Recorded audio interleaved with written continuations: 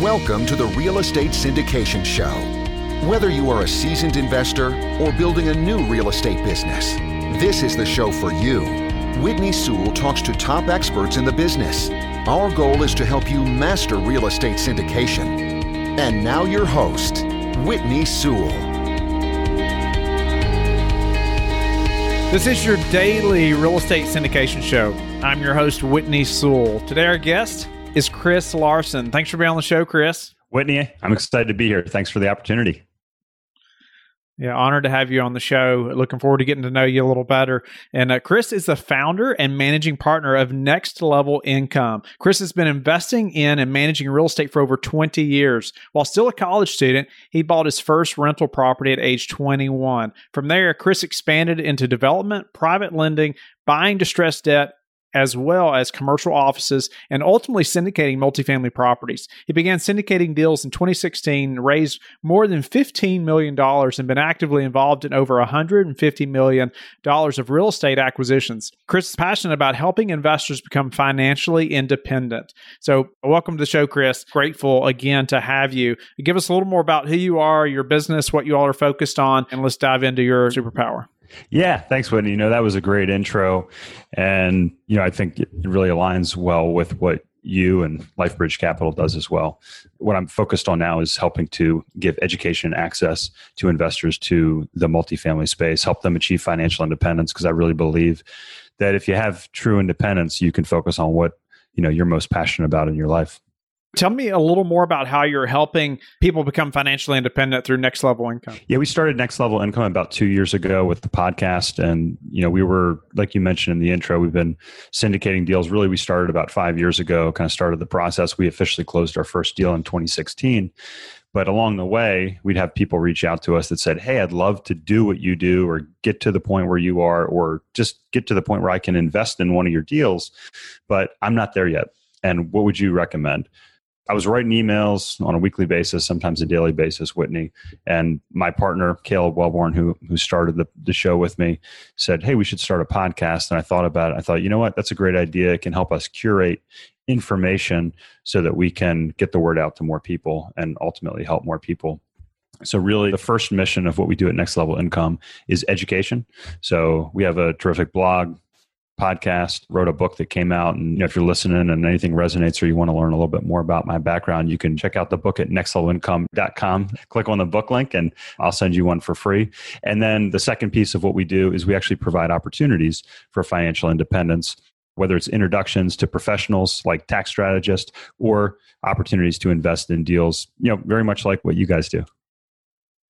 Awesome. Well, I know your superpower and what we discussed was just your ability to look into the future, see trends and what's going to happen. And so I feel like obviously with everything going on right now, it's what everybody's wondering, right? What's the next 3 months hold, 6 months hold, year? What does that look like? And you being an operator and very experienced, just looking forward to how you do that, what you see coming, obviously, and how you're taking that data and what you're doing with it. Would you just get us started a little bit on maybe your thought process behind gathering that data and just trends that you see happening?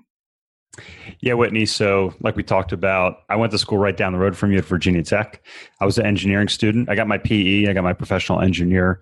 All right, I passed the professional engineering test. I never actually became an engineer. I went into the medical device space. And the reason I went into the medical device space is because when I looked at the demographic trends, this is going back about 20 years, I knew that the baby boomers were going to need more surgery. And you could predict that. So I read a book by Harry S. Dent, and he talked about demographics. I started to read into that. And some people think Harry's a little crazy. I think he's very entertaining, but his demographic data, in my opinion, is sound. And you can follow long-term trends. I don't follow short-term trends when it comes to the stock market.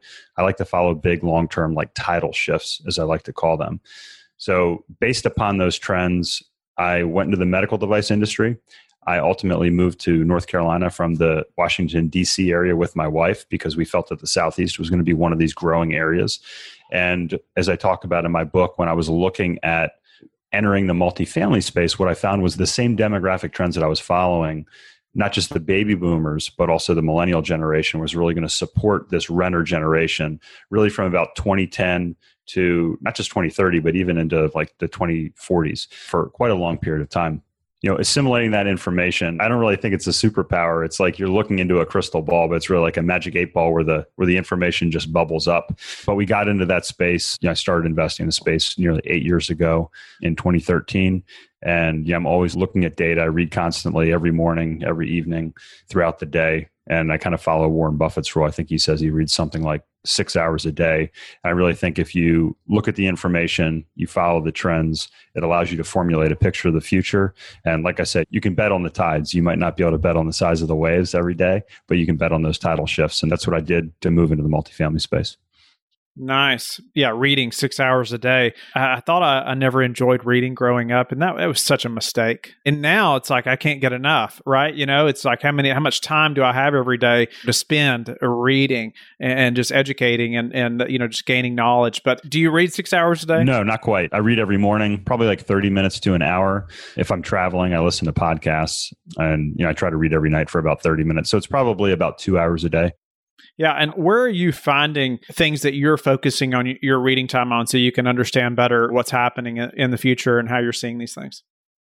Yeah. So I read not just insights when it comes to, the industry. So typical industry websites. And if you look at my LinkedIn profile, my Facebook, I'm always posting any sort of article that I find is informative or is really going to dive into that. I just try to share that with everybody on a regular basis. But then I'm also reading, I just read a book called Lifespan by David Sinclair.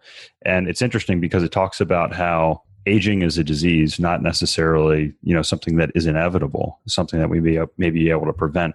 And when you think about that and you realize that life may extend non-linearly, we've been kind of incrementally increasing our lifespan. What is that going to do to the future? So that's something, I read books and stuff on those topics. I follow different weekly blogs to follow kind of the bigger trends. And then, the industry data, for instance, what's going on in local markets. Like I was reading this morning, Raleigh, North Carolina, is one of the fastest growing markets with some certain things. So it's like, okay, you read that, that's important to the decisions we make today.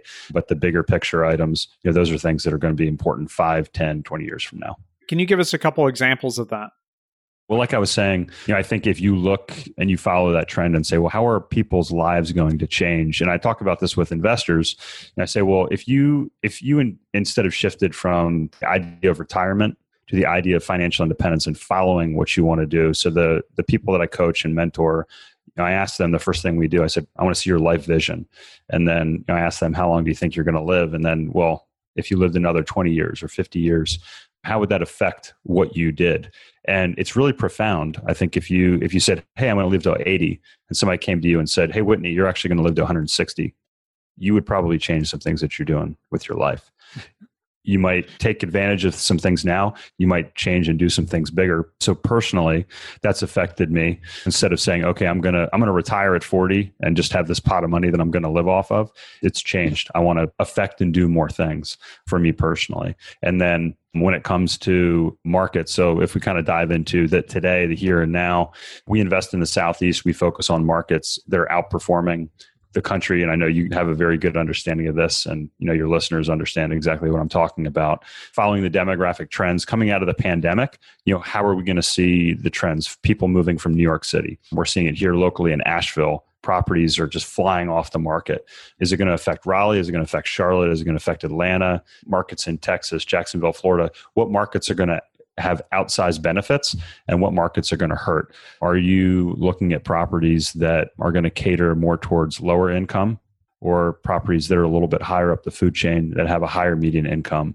I think that the ones with lower income maybe hurt a little bit more in the near term. So that may affect our purchasing and our acquisitions over the next 6 to 18 months. Can we dig into that right there just a little bit? Just like you talked about markets that are going to benefit from this or markets that are going to be hurt. I know the listeners think, okay, how do I know that? How's he figuring that out? What are you looking at there specifically? What's giving you that information? What's important for us to know? Whether, and again, you can check out, like on my LinkedIn profile, I share articles on a daily basis. You just look me up, Chris Larsen, Larsen on LinkedIn. You can check out some of these recent articles. But we can see the trend of people moving from urban, high density, high areas of living, like San Francisco, LA, New York. And I think that local politics play a part of this as well. So if you look at some of these areas where they're talking about potentially defunding police, and I don't want to get political, but if you're a high income earner and you're living in a city and you're in close proximity to people, it costs a lot, your taxes are high, and then you feel like safety may go down. I, as a parent, I'm going to look at those things and say, hey, is this something I'm comfortable with? And the data seems to suggest that those individuals are looking to move more towards the suburbs. So that's number one. We're seeing an exodus from urban environments to suburban environments. And we've seen this for the past 10 years. Number two, we're seeing an exodus from high tax states, typically in the Northeast, the West, like California, like the West Coast, to areas like Denver, Colorado, like Texas, if you're in the West Coast, maybe Oregon. Also from the Northeast, you're seeing an exodus from the Northeast to the Southeast and also Texas.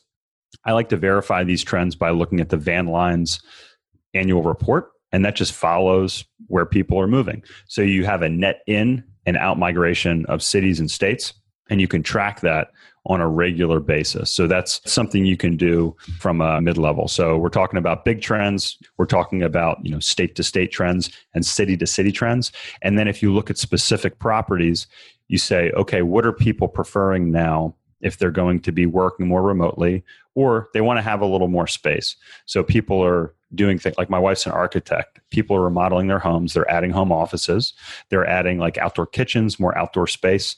In my opinion, I think this pandemic, it's going to subside, but it's going to change people's psyche, and they're going to look for these things. So if we're buying a property, maybe we want to be in an area like Charlotte or Raleigh that's going to have more of a suburban setting. And then maybe instead of a high rise, we want to look at something that is a garden style, 2 to 4 stories, that has a lot of outdoor area. And then we want to make sure that we have amenities like high-speed internet. So, if you're a professional, Whitney, and you want to be working from home, you're going to place a higher value on that. So kind of going again from high level to property level and then even amenity level, when you talk about how do you provide value and ultimately generate income in a property, something that a couple of years ago might have not been as valuable, high-speed internet, home office, maybe an outdoor space, is now going to command a premium. And that's going to help us make the decisions on the properties that we help look to target.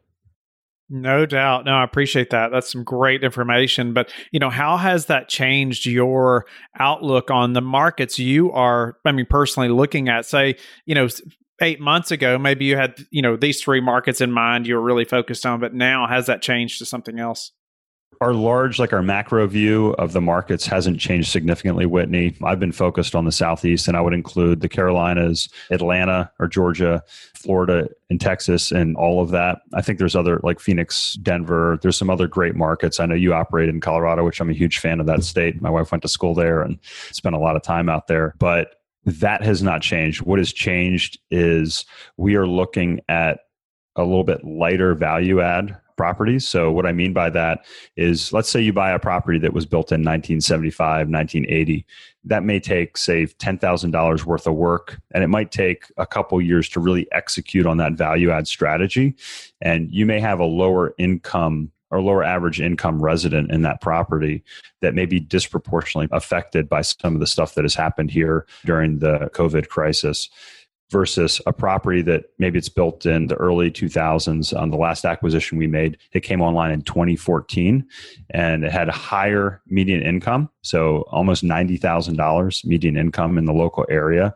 So that property, in our opinion, is going to be more stable than a property that has, say, a $45,000 median income. Also, it doesn't require as much work in terms of how much money we're putting into that property on an immediate basis. It's a stable property already that we can do things like add the high-speed internet and add operational efficiencies. Now, what I think is the converse to that is that you may have a little bit less immediate upside in a property like that. So you're trading some of that upside for the immediate security. But I think if you jump into a value add property with a low average income resident base, I think there's a little more immediate term risk there. So I still think that those properties are going to perform over the medium or long term, but you have to account for the risk that you're taking on and the uncertainty with everything that's happening right now with the economy. It still has yet to shake out. Is your group and you ready to buy right now? Or is it something you're like, well, we're going to wait? I hear, it's all over the board. Some groups are like, nope, it'd be just crazy for us to buy anything right now. We don't know what's going to happen. And then other groups are like, no, we're ready to buy. We're all in. Where do you all sit on that? Yeah, it's probably moderated a little bit, kind of in the middle of that, Whitney. But what I would say is that, and I've said this to all of our investors, they call and they're concerned. And I think Sure. 2020 is not going to be a great year for multifamily. It's going to have a hit on the ability to move income. There's challenges, there's additional costs. Of course, that's going to have an effect. So in my opinion, this isn't going to be the best year that we've seen in the past decade for multifamily. That being said, if you look at the fundamentals, I don't think the fundamentals have changed. And what I mean by that, and I talk about this in my book, we need almost 4 million units this decade to keep up with demand. 4 million units. I just read an article this morning, and it was talking about how single-family housing demand is outstripping supply because they're trying to move into single-family homes, they're trying to buy single-family homes, but millennials, they're still saddled with student debt. They're getting hit by the unemployment that's occurring right now, the increase in unemployment. So they're going to have to rent longer. What does that mean? It might not be good for Q3 revenue for a property, but it's going to be good for 2022 demand that's going to come out. And if you cater to the right demographics, you can add value to those residents that you're catering to. So the ultimate question is, are we buying right now? The answer is yes. If we find a deal that makes sense, that meets our criteria, we certainly will pull the trigger. We've made a lot of offers over the last 3 months since all this started. We haven't had one that we've been able to see eye to eye on yet, but we're very close on a couple. So we're confident that we'll have something here very shortly. Has anything changed in your underwriting since, say, 8 months ago to now?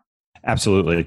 So first off, the income increases, the net rent increases that we predicted, you might say, hey, we're going to get 4% this year. When we're underwriting, we're assuming typically flat income increase or rent increase for the immediate future for the first year, for instance. So that's a significant difference.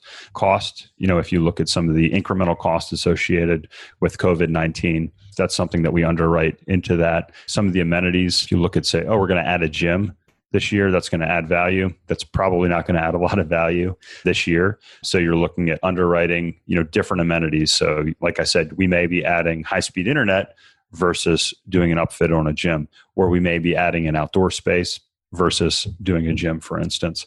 You can typically kind of cost shift with respect to that. But the big thing is, I think if you're underwriting a deal or you're looking at a deal, look at how the operator has underwritten rent increases for the immediate future. And I would also factor in where the current rents are and what the median income is for your resident base. I think that is going to both have an impact. And you want to make sure your operator that you're working with is very conservative, in my opinion, on those metrics. Nice. I appreciate that, Chris. Unfortunately, we're running long on time, but just a few final questions. What's been the hardest part of this syndication journey or process for you, Chris, to get to where you're at now? I know you came from a W-2 career that, obviously took a lot of work, and time to get into and to be good at, but to where you're at now, what's been the hardest part? I talk about in my book being an athlete, being a competitive cyclist for about 2 decades. And it's very similar. You go and you may be training for an event in September, like we are now, and you start training in March. So for 6 months, you're just pounding away and pounding away. Your muscles hurt and you're having to eat clean. You're trying to lose weight. You're making sacrifices and you don't see the benefit. And then you get into that race 6 months later and things don't go right. You have equipment that fails, or you get a flat tire, or somebody happens, and that big event that you thought was going to be your event of the year is not, and you have to change. So it's very similar. I've had partnerships, I've had deals that haven't worked out. You've worked a lot of months on them, like 3-6 months. It doesn't happen, and you have to say, okay, that outcome that I had my eye set on didn't occur. And you have to take a step back and say, okay, that's all right. You're always making progress and moving forward. And what's come out of those events, like a failed partnership, for instance, you have other relationships that come out, things that you learn from, things that make you better, and ultimately end up benefiting your business in the long run. So, I could list a dozen different things that we've experienced over the last 5 or 6 years. But I would say just the process of focusing, or the focus of being on the process versus the outcome, is the most important thing that I learned. anything else you would like to add to preparing for a downturn? I know we talked about some changes in your underwriting, but anything else as far as how you would advise someone to be prepared for another downturn or things that you do? Yeah, I think there's two parts to that, Whitney. I think from a personal perspective and then a business perspective. So from a personal perspective, I think making sure you have adequate reserves, 6 to 12 months in case something happens. If you're listening and you're concerned about your career, like that's very important. Have something. I talk about how my wife and I use infinite banking, and we have information on our website under the banking link to create that storehouse of wealth and some liquidity in case we need it. And then again, if you go and you're looking at a deal, you say, well, what are the reserves like? You want to make sure that you underwrite for more conservative income, but you also want to potentially underwrite for more conservative reserves. And I think we know that lenders are also taking a hard look at that. This isn't a secret necessarily that I'm revealing, but I think you can apply it both on your personal life as well as in your business too. It's not something that most people are doing though. It's a challenge. And, if you look at the fact that, you're watching the stock market drops and then it goes up 50%, you say, well, I could shove my money in the stock market and make 50%. You always got to be cognizant of, you look at the cash on hand of some of the wealthiest individuals and companies out there, like the Buffetts, like the Amazons, like Medtronic that I worked for 10 years, how much cash they have on hand. It's for a reason that they're doing that. What's a way you've recently improved your business that we could apply to our business? Yeah. So I think I mentioned Caleb, who has been my teammate on the marketing side for a lot of years. And I'm not a millennial. I'm a Gen X kind of guy. I'm 42 years old. And I've had to really learn about how to use social media, for instance, how to use video and how to use different methods. Like I wrote a book, I thought that was pretty revolutionary, but then I come to find out, there's this whole world of podcasting. And I think if you're growing a business right now, don't underestimate those trends that we're seeing in new generations, like the millennials, like my kids that are 8 and 10. You understand what I'm talking about, Whitney. You have young children. What are they doing? How are they assimilating information? I think you should, if you have a business, look to the next generation.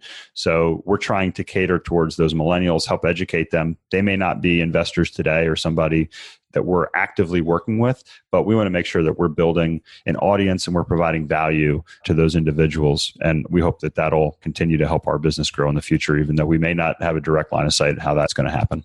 What's your best source for meeting new investors now?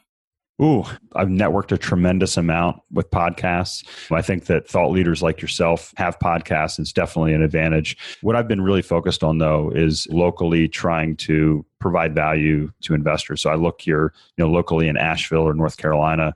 Actually, this evening, we're recording a month or so ahead of time, but this evening I'm doing a webinar for a student group at a college on real estate investing and doing that. So again, I'm kind of looking a lot of years out, but I think really if you give back and you provide value, even if there's no immediate monetary return, I really think that those things are going to create opportunities for investors in the future. And it's something that I really enjoy as well. What's the number one thing that's contributed to your success? This might not be a very popular response, but I would probably say the death of my father. And the reason I say that, and there's data to back this up, it gave me a finite value of time. And what I mean by that is I think when we're young, we see time as it's not as valuable because we think it's going to go on forever. But when you're young and you lose somebody, at a young age, and you say, well, wait a minute, life could be over tomorrow, or it could be over at 18 or over at 41. I think that it compressed the way my brain looked at time.